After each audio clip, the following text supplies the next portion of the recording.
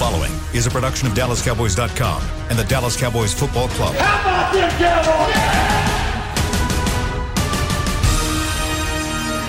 This is Mick Shots, streaming live on DallasCowboys.com and the official Dallas Cowboys app. Now, here are Bill Jones, Everson Walls, and Mickey Spagnola.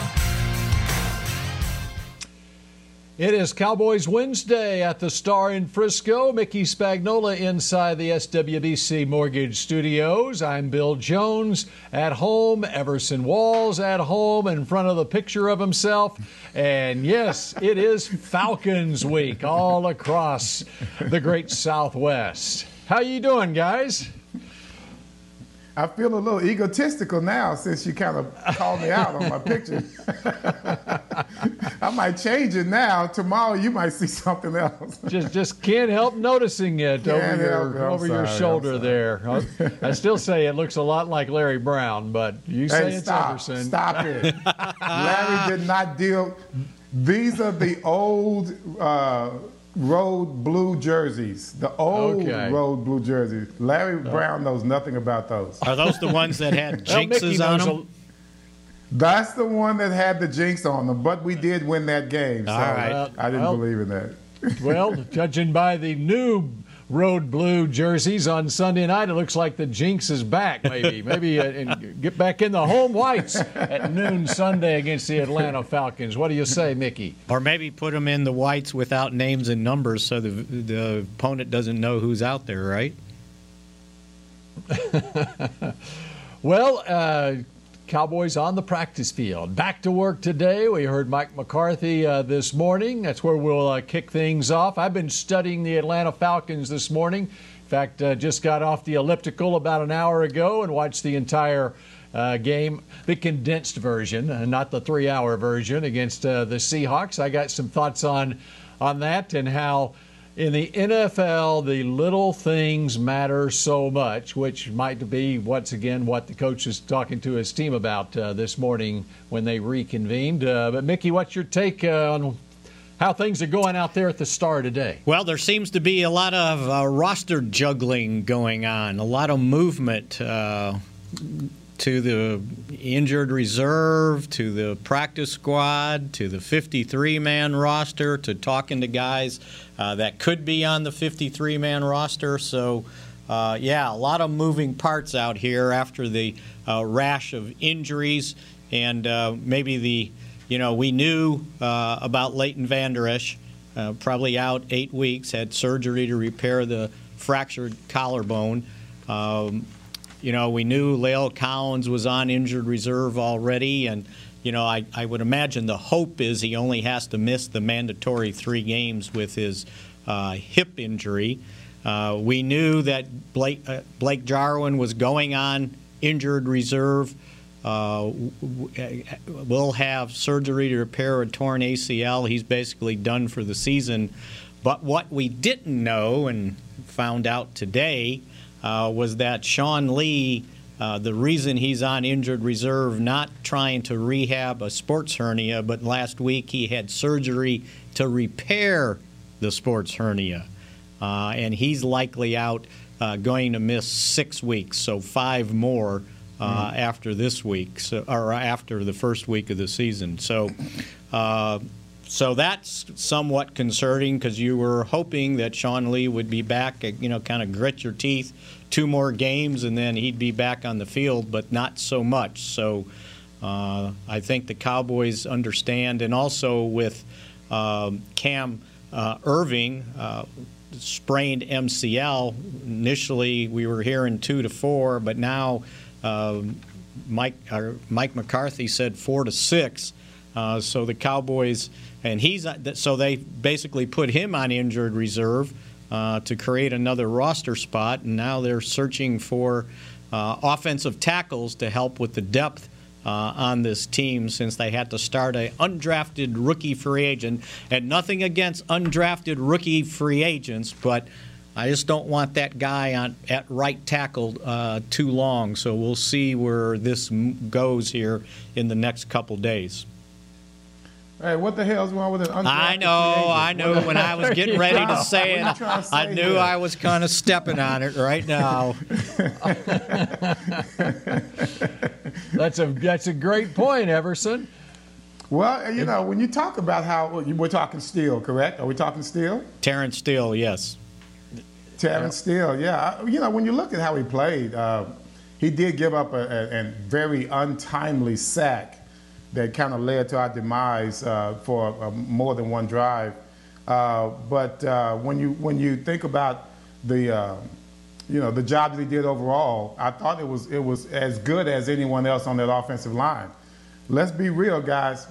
The second half of that game, first of all, Dak and Zeke were just balling. I mean, the whole offense was just clicking on all cylinders. And then in the second half, the Rams turned it up. And when they turned it up, I recall several times in the second half, especially on key third downs, I couldn't even see Dak in the pocket. He was totally surrounded by Rams, and he had no way to step into any of his throws. That was not just Steele. That was that entire Rams defensive line coming to play. I don't know what adjustments they made, whether it was an attitude adjustment or whether it was something on paper, but they were a different defensive line in the second half of that game. You know, Everson, I'm glad you pointed that out, because there's some people out there that were putting this loss on Dak because he can't win close games. It's like, did you watch the game? Did you really watch what was going on in the pocket, on how many times he was getting hit and had to move and couldn't step up in the pocket? I don't understand folks sometimes. And it was, I mean, if you watched, it was fairly obvious what was happening, especially in the second half when they only kicked a field goal. You know, and the Rams didn't line it up the second half either. They scored one touchdown. Well, that happened to be enough because the Cowboys only kicked a field goal. If the Cowboys pick up that, you know, ifs, ands, and buts, right? If they pick up the first down, maybe they score a touchdown there instead of coming away with no points on that 4th and 3. Yeah, that offensive line struggled, and that's one of the reasons why they ended up signing Alex Light off the Arizona practice squad. He's a guy that's been in the league 3 years, played 13 games for Green Bay, 151 snaps in 2019, and had played 3 games as a rookie. So he's got a little bit of experience. How about this? So he had been on the Green Bay roster. They released him, signed him to the practice squad, released him on September 10th. Arizona signs him to the practice squad on September 14th, and the Cowboys signed him to the 53 on September 15th. So I hope he didn't move, you know, for one day. So he's got at least a little experience. Well, you know why the Cowboys signed him then. What? But you know why the Cowboys signed him then. Why is that, Because they've got it's the track, because they've had him before. This coaching staff's had him before in Green Bay. Yes, absolutely. Yeah, and they were familiar with him. In 2018, Joe Philbin, the offensive line coach, and so they're familiar with him, and that happens so often and so they're taking a flyer on him. They've had him before. They've got some product knowledge there, but it's a great example of there's not much out there. I mean, you got to go with what you have, and you got to hope that Lyle Collins gets back pretty soon. Well, and word is that they were also meeting today with Jared Veldheer, a veteran offensive tackle, 10 years there you go. In the league. And he actually played he started 113 of the 120 games that he's played in the league and mostly at right tackle, and he was last with the Packers in 2019. And here's his track record: Oakland, Arizona, Denver, New England, and then Green Bay. And at New England, he ended up retiring. And then he had second thoughts, and towards the end of the season, he unretired after the Patriots released him, and the Packers signed him off the retired list. And he played, had 2 starts at the end of the season after Bulaga got hurt. So Mike would have seen him I'm sure he was intimately watching the Packers games, and so he would have at least seen him play. So, as I said, a lot of moving parts. They also signed a linebacker, Rashard Smith, off the Bears practice squad, an undrafted rookie. They're just looking for depth. You know, when we were sitting there watching the portion of practice we get to see, it was a lonely situation over there at the linebacker spot. I think there was 5 of them, and one of them was on the practice squad, so didn't have a whole lot of depth at the linebacker spot. And, one more move, and we probably figured this was coming sooner than later. They signed Brandon Card from the practice squad onto the 53-man roster. There you go. Well, I tell you what, guys, this is my take on it. As far as the offensive linemen are concerned, you can sign who you want to sign. You have some amazing defensive linemen in this league that we are going to be going up against. There are times when you can see our quarterback sitting in the pocket almost like he's a sitting duck. You can see as a coach when the momentum of the game is changing just a bit. And you need to adapt to that. To me, when you have a quarterback like Dak who's so mobile, there were times when he barely escaped with his life and made something extremely positive out of those plays when the pressure was all in his face. I just think we are missing the boat when we're not using all of his talents. We ran into the same thing last year. I think Dak Prescott is a very good quarterback in the pocket and on the run. I have always believed that we become predictable by just sitting him back in the pocket and admiring how well he hits Cooper or how well he hits Gallup, how well he hits the tight end. I think we need to start moving the pocket for this guy, man. You know, what's wrong with bootlegs? What's wrong with using this stud that we have, this huge quarterback who, when he was in college, ran over the entire University of Alabama football team? What is wrong with using him in very diverse manners? You have Lamar Jackson. He's just a player unto himself. But you don't have to be Lamar Jackson to be able to do a rollout or to do a bootleg or to be accurate while moving the pocket. It's just so many things I think we're missing out on when it comes to Dak. So, Everson, what other NFL quarterback would you most compare Dak's skill set to? This is going to sound extremely arrogant because he's not nearly as accurate as who I'm about to bring up. But in regards to his physical talent and the way he throws the ball, Aaron Rodgers.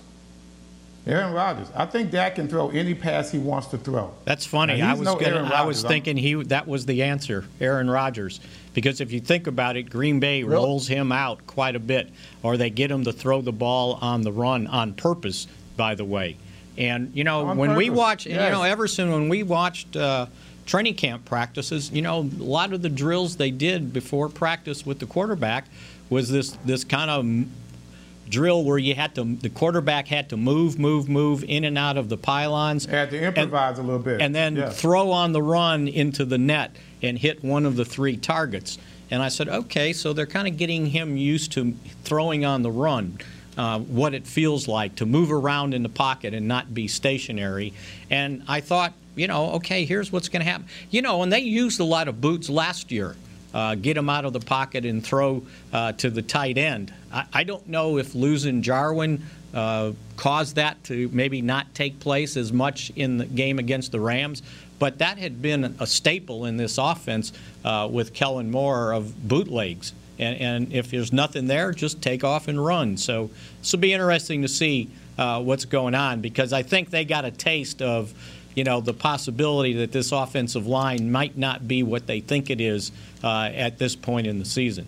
Oh, and one other note, Jordan Lewis, actually this was the first time he took part in drills in practice. The last week he was basically doing resistance cord kind of conditioning type stuff, but this was the first time he actually was taking part in the drills that we were able to watch. And Randy Gregory must have passed all his COVID-19 tests because he was out on the field doing conditioning work with the trainers. So he's still got 5 weeks to go. It was a temporary reinstatement, and he had to miss 6 weeks, but he's allowed to do conditioning work, individual training drills, along with sit-in on team meetings. So it looks like his clock's starting on his way to being ready to go after the 6-week period. And he looked good, too, by the way.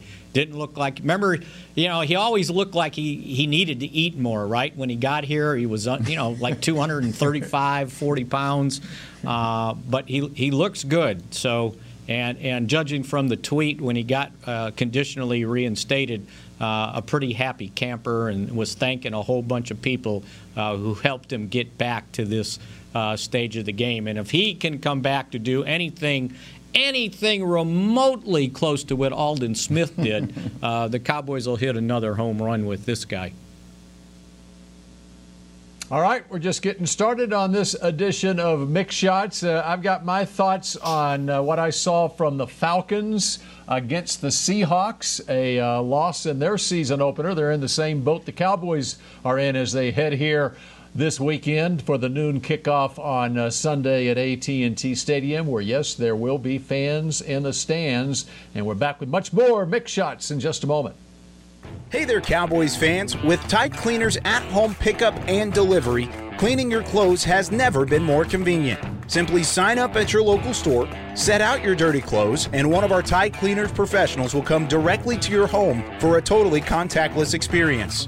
Your clean garments will be returned promptly the next scheduled delivery day, so skip the errand and enjoy life, not laundry. Visit TideCleaners.com or your local store to sign up for Tide Cleaners at-home pickup and delivery today.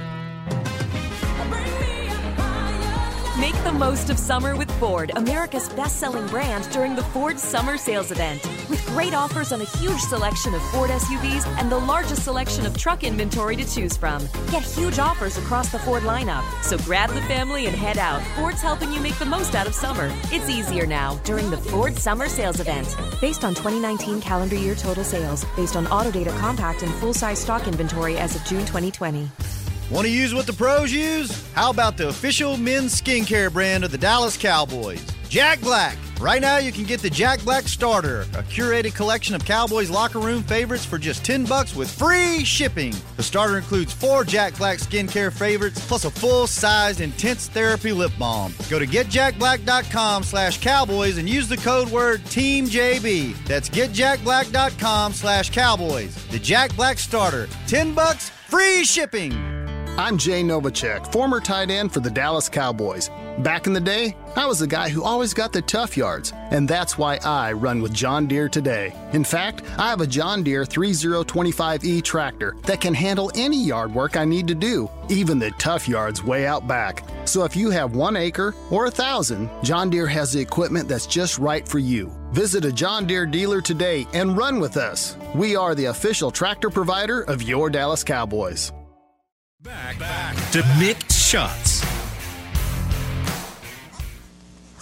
Let Dallas Cowboys Rhythm and Blue entertain you with some of the best hip-hop talent in the area, whether it's the high-energy co-ed dance team or the dynamic drum line. Either can be booked to provide a unique and unforgettable experience for your virtual or in-person event. Visit DallasCowboys.com/DCRB for more information or to book today.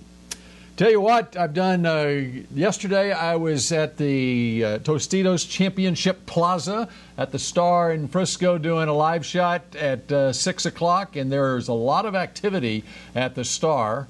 You have looks like youth league flag football teams. They'll use the football field there, and they'll conduct their practices there. You got cheerleading, youth cheerleaders that are there on the practice field there. They serve it as a practice field, basically, right there by the hotel. And you couldn't tell we're in a pandemic. Everyone is socially distanced. I will say that. It's not like they're violating anything. You're supposed to be, if you're around people, supposed to be outside. And if you're not active, they've got masks on and stuff. But it feels good that there are people out and about around the Star. So, Bill, did you figure out I'm so glad we're getting back to normal. Bill, have you figured out what 25% of the Cowboys' capacity will be that will be allowed in since Mike McCarthy? What's the official capacity? Is it 90,000 the official capacity? It's like 90, 92, somewhere in there. Yeah. Okay. Give me that 25%. 25% of 80,000 is 20,000. Yes. And 25% of 100,000 is 25,000. Right? So 90. 22.5. Okay, very good. 22.5. And I read so that's your. I read that the attendance of people sitting in the suites won't count against that 25%. Like that's a private club area. I assumed that the suites were closed. No. I didn't think they would be in the suites. They are open, not the bunker suites now, but the ones on the top of the not field level, second level, third level, fourth level, whatever. They're good to go. Uh-huh. So that does not count. That does not count as stadium attendance. That's what I read from one of the representatives that's kind of in charge of this whole deal out at the stadium.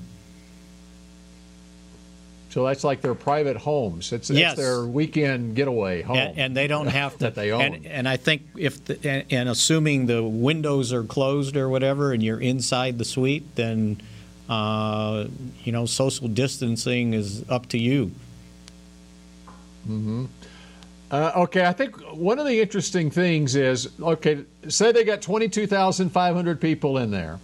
Okay. Is where are they going to be seated? Because I've been to high school games at AT&T Stadium where they don't even open the upper deck, where it's the lower bowl basically, and people are a lot, especially in the end zones, they'll be socially distanced, even though it wasn't socially distanced, wasn't the thing then. It was just that was the number of people that they had, and people just like to have elbow room, whatever. They were watching the games. I wonder how many you can fit in the lower bowl. No, that's not. And be in pods. Yeah, it's going to be in pods. And you know what? When they sent out the notice that they were they had completed the sales to the season ticket holders, they had first dibs on as many as 6 tickets, but you had to keep your 6-person party in a pod. Then they put on single game tickets. And for this game, when I clicked on it, they were selling the 400 level tickets for $89 for a single game. So wow. I would imagine you got to sit in the seats you buy. There's no just moving around and sit where you want. So they and supposedly reading this article. And by the way, if anybody is thinking of going to the game or they are going to the game, check out the Dallas Morning News. It was a pretty extensive description of what game day would look like. And, the entrances, how many entrances they'll be able to use to keep the crowd from lining up. And the fact that if you want to buy food, it's going to be in prepackaged containers. And there's going to be actually people walking, security walking through the stadium and make sure this isn't like NASCAR when they had the race in Fort Worth and people had to wear a mask and they wore it to get in, and then once they were in, they took them off. And they're going to be reminders that you've got to keep your mask on while you're watching the game. Well, not just that. When you're dealing with the Cowboy Legends, I'm one of them. That entire program was dismantled for this season. So you're not signing autographs before the game? If I sign autographs before the game, it'll be at some outdoor tailgate. Uh-huh. But in regards to going around and visiting suites and things of that nature, no, that is off limits. That has been discontinued for this season. And I think I read where there wouldn't be any tailgating either. Yeah. Well, thanks a lot, guys. I'm asking for a raise for today. Can I renegotiate my contract? As I told somebody on Twitter when they complained about something, I said, welcome to 2020, baby. That's it. That's it. Well, it is going to be interesting to see what it looks like with fans in the stands. And taped the Mike McCarthy show last night. Right off the bat, I said it's going to be kind of strange. You're actually going to have fans in the stands on Sunday. Well, he remarked about how strange it was in L.A. With no fans. He said then there wasn't as much the piped-in noise, cheering, fan stuff that he was anticipating, and it was almost sounded like it was eerily quiet. And even I was told by some of the people in-house that were there covering the game, Nick Eatman, and even the PR guys, they weren't in the press box. They sequestered them in a suite. So the PR guys were in a suite, and Nick was in a suite all by himself. And it was quiet. He said he couldn't hardly hear anything. It was the weirdest way to be able to cover a game because he didn't even have volume to listen to the TV broadcast. So, yeah, it's a different thing. So my question on that is how much of the sound that we are hearing on the television broadcast is the actual sound that is in the stadium, crowd noise, or is the TV network piping in crowd noise as well for us listening and watching at home? Yeah, I don't think they've got what we're hearing at home on television the same thing that's being heard inside the stadium. I think so. Bill. I don't think they have a different crowd source to put on TV. Maybe they accentuate what they're picking up on their mics, right? Because I'll tell you what. Do you remember the field goal the Rams missed that hit off the upright? That was the loudest. Yeah. That was the loudest bang I think I've ever heard on television in a football game. So I think they are accentuating the sound. That's got to be a little disconcerting to the field goal kicker because his failure is amplified. Yes. By the fact that there's no. I will say this. I have been to a Ranger game, or the first series that the Rangers played, and all the crowd noise that you're hearing on the Rangers broadcast, that's what they're hearing in the ballpark on the home games. And so, but I think there are some TV networks are piping in crowd noise. I can't recall which ones are doing that, but others are not. I mean, if you think about watching the hockey games, the playoffs, you can hear the skates on the ice. So they've got mics all over the place trying to pick up sound. Yeah. In basketball, sometimes the squeak of the tennis shoe was mistaken for a whistle. But they do a lot better job, I thought, in Orlando of kind of putting the crowd noise in. They were very timely on how they put it in. And there were times when I was watching the game and you actually think that there are people at the game. I'm not talking about the bench because they can't be heard over the quiet. But for the most part, they pipe in those cheers, and the different types of cheers that they pipe in are what I liked about it. There was some jeering, not just clapping and cheering, but there were jeers, and I think they even put in a few boos, and like a little calamity was going on there. So they were very varied on what sounds and types of cheers they were using. I thought that's what the NFL would do. It would be great for the atmosphere. Right.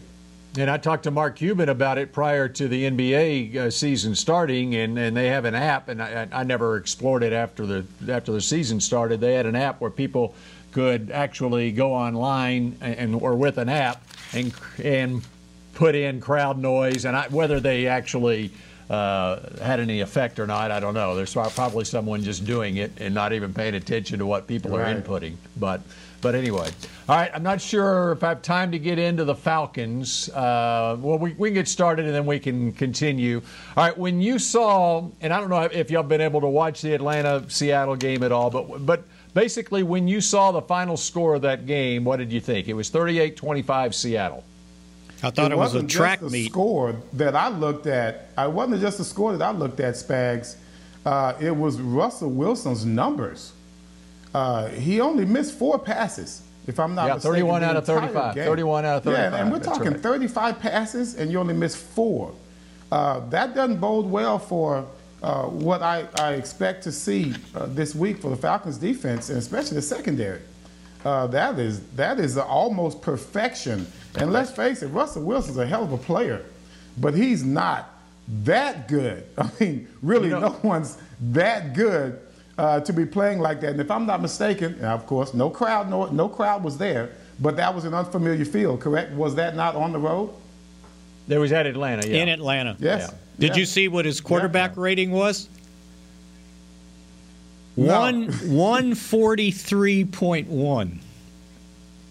And a lot of that has to do with 4 touchdowns, no interceptions, and throwing for 322 yards. Yeah, 31 out of 35. Okay, and what they did a lot with him is what they do a lot with him all the time is they rolled him out. You talk about those bootlegs and so forth. First pass attempt of the game, though, he got sacked by Takk McKinley for Atlanta, and it was a bootleg, and so the defensive end, he just pinned his ears back, and he saw it coming, and he was immediate sack. But their first touchdown, they took advantage of that. Seattle did. They ran basically the same play, released the running back, and McKinley was in no man's land, and it was the easiest touchdown ever scored, whatever. I think that the Cowboys, and when I asked you last segment about which quarterback in the league that Dak is most similar to, the guy that, for me, it's Russell Wilson. And I think that the Cowboys, it's a Brian Schottenheimer offense that Seattle runs. McCarthy, he's from that Schottenheimer tree himself, Brian's dad, Marty Schottenheimer. Yep. But I think that Dak can learn a lot about this Atlanta defense, and Kellen Moore and McCarthy, how to attack this Atlanta defense by looking at what Seattle did against them, because there was as evidenced by the stats, they just took advantage of an Atlanta defense that was very aggressive. First couple of series, it was almost like what the Rams did to the Cowboys with a short passing game. Yes. Because the Cowboys were very aggressive, and it took a while for the Cowboys to make an adjustment in that game. I think it took a while for Atlanta as well. So Seattle gets up 14-3 to start that game, but then Atlanta comes back, and it was a 14-12 game at halftime. Okay? Very similar to the Cowboys-Rams game. Cowboys led 14-13 at the half against the Rams. Here's what happened I'll tell you when we come back, because we're up against a break. I'm going to tell you what happened different in that game as opposed to the Cowboys-Rams game that gave Seattle the victory when we come back here on Mix Shots. And don't go anywhere. Hey there, Cowboys fans. With Tide Cleaners at-home pickup and delivery, cleaning your clothes has never been more convenient. Simply sign up at your local store, set out your dirty clothes, and one of our Tide Cleaners professionals will come directly to your home for a totally contactless experience. Your clean garments will be returned promptly the next scheduled delivery day, so skip the errand and enjoy life, not laundry. Visit TideCleaners.com or your local store to sign up for Tide Cleaners at-home pickup and delivery today. Since 1865, Stetson hats are American-made with pride right here in Texas. And Stetson is proud to be on the field with America's team. Want to show your Texas and team pride too? You can. By purchasing your own Stetson, you can look just like how the flag guys do on field at every home game. Stetson hats, the official crown of all self-respecting Cowboys and your favorite football team. Get yours today at shop.dallascowboys.com or at stetson.com. What do you call a group of grown men and women who get together every week, proudly wearing the star, to share a 3-hour-long ritual of cheering, shouting at the TV, and raising their Miller Lite together while yelling, "How about them boys?" You call it Miller Time and Cowboys Nation. Here's to the only beer of the Cowboys celebrating 60 years of greatness. Here's to the original light beer. It's Miller Time. Celebrate responsibly. 2020 Miller Brewing Company, Fort Worth, Texas. Hey, Cowboys fans, ready to spice up your next watch party? Bring Yo Quiero guacamole and be the game day hero. Yo Quiero means I want, and we know you want great, fresh-tasting, ready-to-serve guacamole for your home gating and tailgating events. Made with real avocados and the perfect blend of spices, it will be the star of any party. You can find us at your local Albertsons or Tom Thumb in the deli section. If you can't find it, talk to your store manager and tell them, Yo Quiero guacamole. Back to Mixed Shots. The Cowboys are celebrating styles and designs worn by players and coaches over the last 60 years. The Dallas Cowboys Pro Shop introduces the new era 1960 headwear collection. Find the full assortment at your nearest Cowboys Pro Shop and on shop.dallascowboys.com. All right, final segment here of Mixed Shots. We got about 11 minutes to go here. Let me continue with what we were talking about before the break, looking at that Seahawks-Falcons game and how the Cowboys can learn some lessons from it. And there's just a little bit of irony in this as well. Of course, everyone talking about the 4th and 3 decision that Mike McCarthy made that did not work against the Rams. Well, this was a little earlier in the game. In fact, it was the first possession of the third quarter. Seattle had a 14-12 lead on Atlanta, and of course, when McCarthy made his decision, the Cowboys were trailing by 3. But it's interesting. The Seattle faced a 4th and 4 at the Atlanta 38-yard line. Okay, they're ahead by 2 points, 14-12. And Seattle's, you're kind of in no man's land there, whether you want to punt them down and try to, coffin corner it or whatever, or go for it. Okay, they're 4th and 4 at the 38-yard line. They decided to go for it. So what do? They throw a touchdown pass. Okay, they surprised them. They went deep, touchdown. Okay, so now all of it. So they're all right. Let's say it's incomplete. All right, let's say they don't get the first down. Now you just gave Atlanta the football with good field position, and you're only ahead 14-12, okay? You weren't even trailing in the game, and they went for it and made it, okay? But how much confidence does that instill in your team, especially first game of the year? You make a decision like that. We go for it. It works. Now you're ahead 21-12. Also, yeah, you got a 9-point lead on Atlanta. Atlanta gets the ball back. About the same spot on the field, about the 38-yard line. They face a 4th and 3, 4th and 2, something like that. They're in punt formation, and Atlanta runs a fake punt. Well, they execute it. The up back, he gets the first down, but Marquise Blair for Seattle, he comes in, puts his hat on that football, knocks it out. Seattle gets the turnover. Seattle gets the football at the 40-yard line, and a few plays later, they've got another touchdown, and Seattle leads that game 28-12. In a matter of basically 2 plays, a matter of 6 plays there, whatever it was, okay, they went from a 14-12 lead to 28-12, and Matt Ryan is throwing 54 passes the rest of the game instead of the balanced offense that Atlanta wanted to have. But I thought it was just a great example of when it works, you're a genius. And think about with McCarthy, had that play worked and the Cowboys got a touchdown on that possession. Here he is coaching his first game with the Cowboys, and I didn't agree with the decision at the time, but now that I look back at it, what if it had worked? And what if the Cowboys take the lead? Well, the game plays out entirely differently the rest of the way because now the Rams are having to play from behind, and their play calling, their play selection is totally different, and the Cowboys have the upper hand the rest of the way. I think it was great little contrast, and it worked for Seattle. They get basically in the NFL what amounts to a blowout win by 13 points, and it doesn't work for the Cowboys, and Cowboys can't wait to play again and try to get back on the horse. Yeah, 24-20 was a big difference, wouldn't it have been? Well, when you start talking about the difference between a successful play and an unsuccessful play, it depends. That makes everything depend on where the dominoes fall from there. You could look at the Cowboys game. I bring it up all the time. Cowboys game last year. The Dolphins were about to score against us. I think it was going to be before the half or before the end of the quarter. They're in scoring position. I think they were inside the 15-yard line. Here we are now. This game was a blowout for us. It was one of those easy games we had when we started off 3-0, and all of a sudden the wheels fall off and the true Cowboys emerged. Well, the true Cowboys were in that Dolphins game because we were about to give up a rushing touchdown, and for some reason the Dolphins running back pulled a Sanchez, I guess that's for lack of a better term. He tried to extend as he was going down, and the ball hit somebody's butt and they fumbles. Well, from there, I believe we go down and score, and the route is on.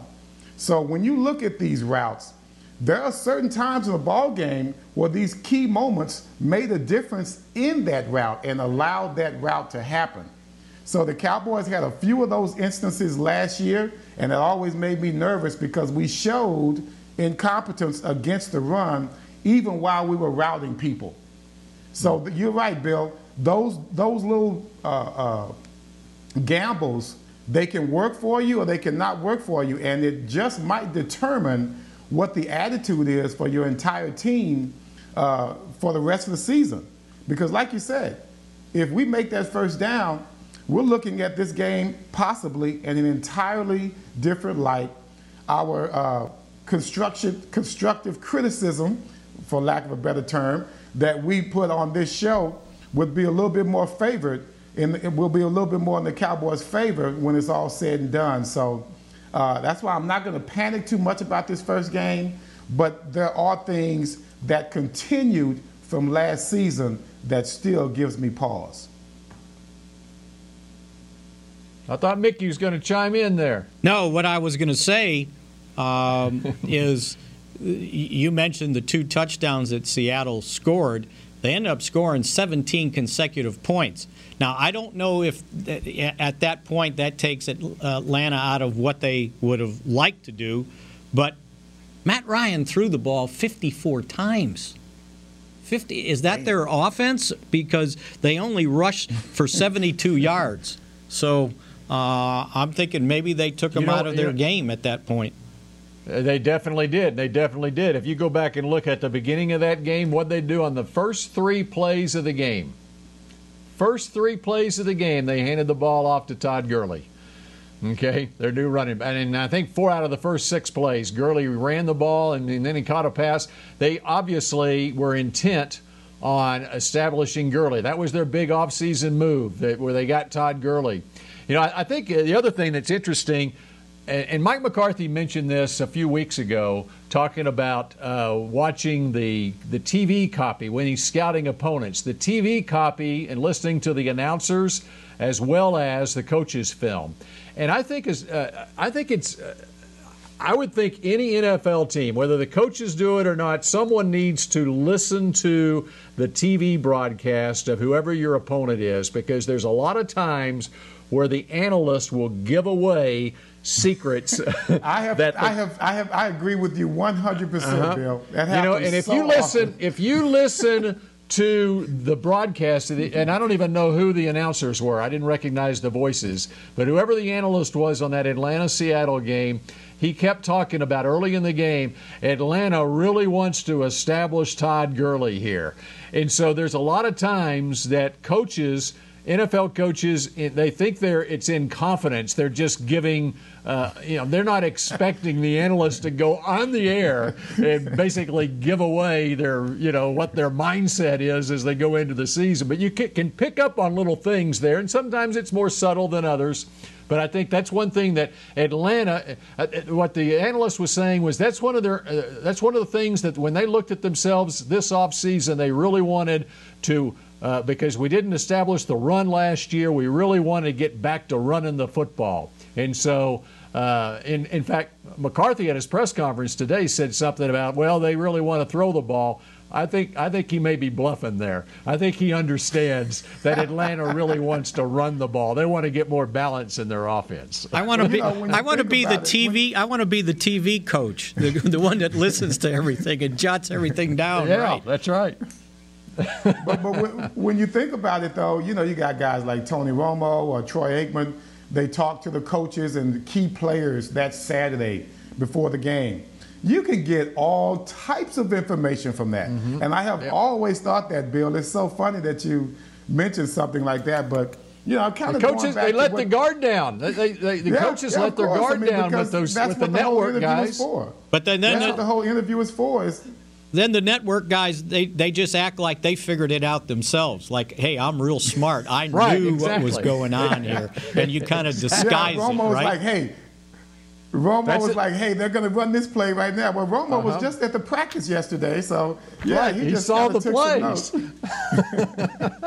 But when you talk about that, going back to the Falcons game, and it just lends credence to what I've always said about a team game. Russell Wilson had help early on in that game.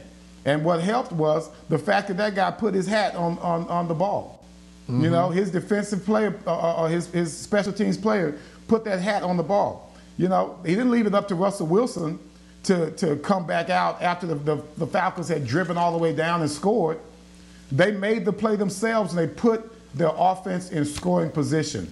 In order for this team to be successful, guys, I've said it over and over again, they have to be mistake-free. They have to be known for being mistake-free, which we did not do that in the Rams game. They have to be known to have a defense that makes critical plays, which we did not make, on especially third downs, an indicator of that. Offensively, the same thing. We do not capitalize off of each other's big plays. As a matter of fact, we let the opposition's big plays determine how we play. So as a team, I don't care how many superstars you have. You can have Russell Wilson, you can have Dak Prescott, Aaron Rodgers. Your defense and your special teams, they have to come to play as well. Hey, they gave you an interception. What else do you want? One. By the way, we're out of time here, but that Atlanta special teams coach, he called the perfect play, the great fake punt. He didn't account for the fact that Marquise Blair was going to put his hat on Sherrod Niesman in the football, and it didn't work. So it's all about execution. All right, we will be executing again tomorrow here on Mixed Shots, and we will see you then. This has been a production of DallasCowboys.com and the Dallas Cowboys Football Club. How about this, Cowboys? Yeah!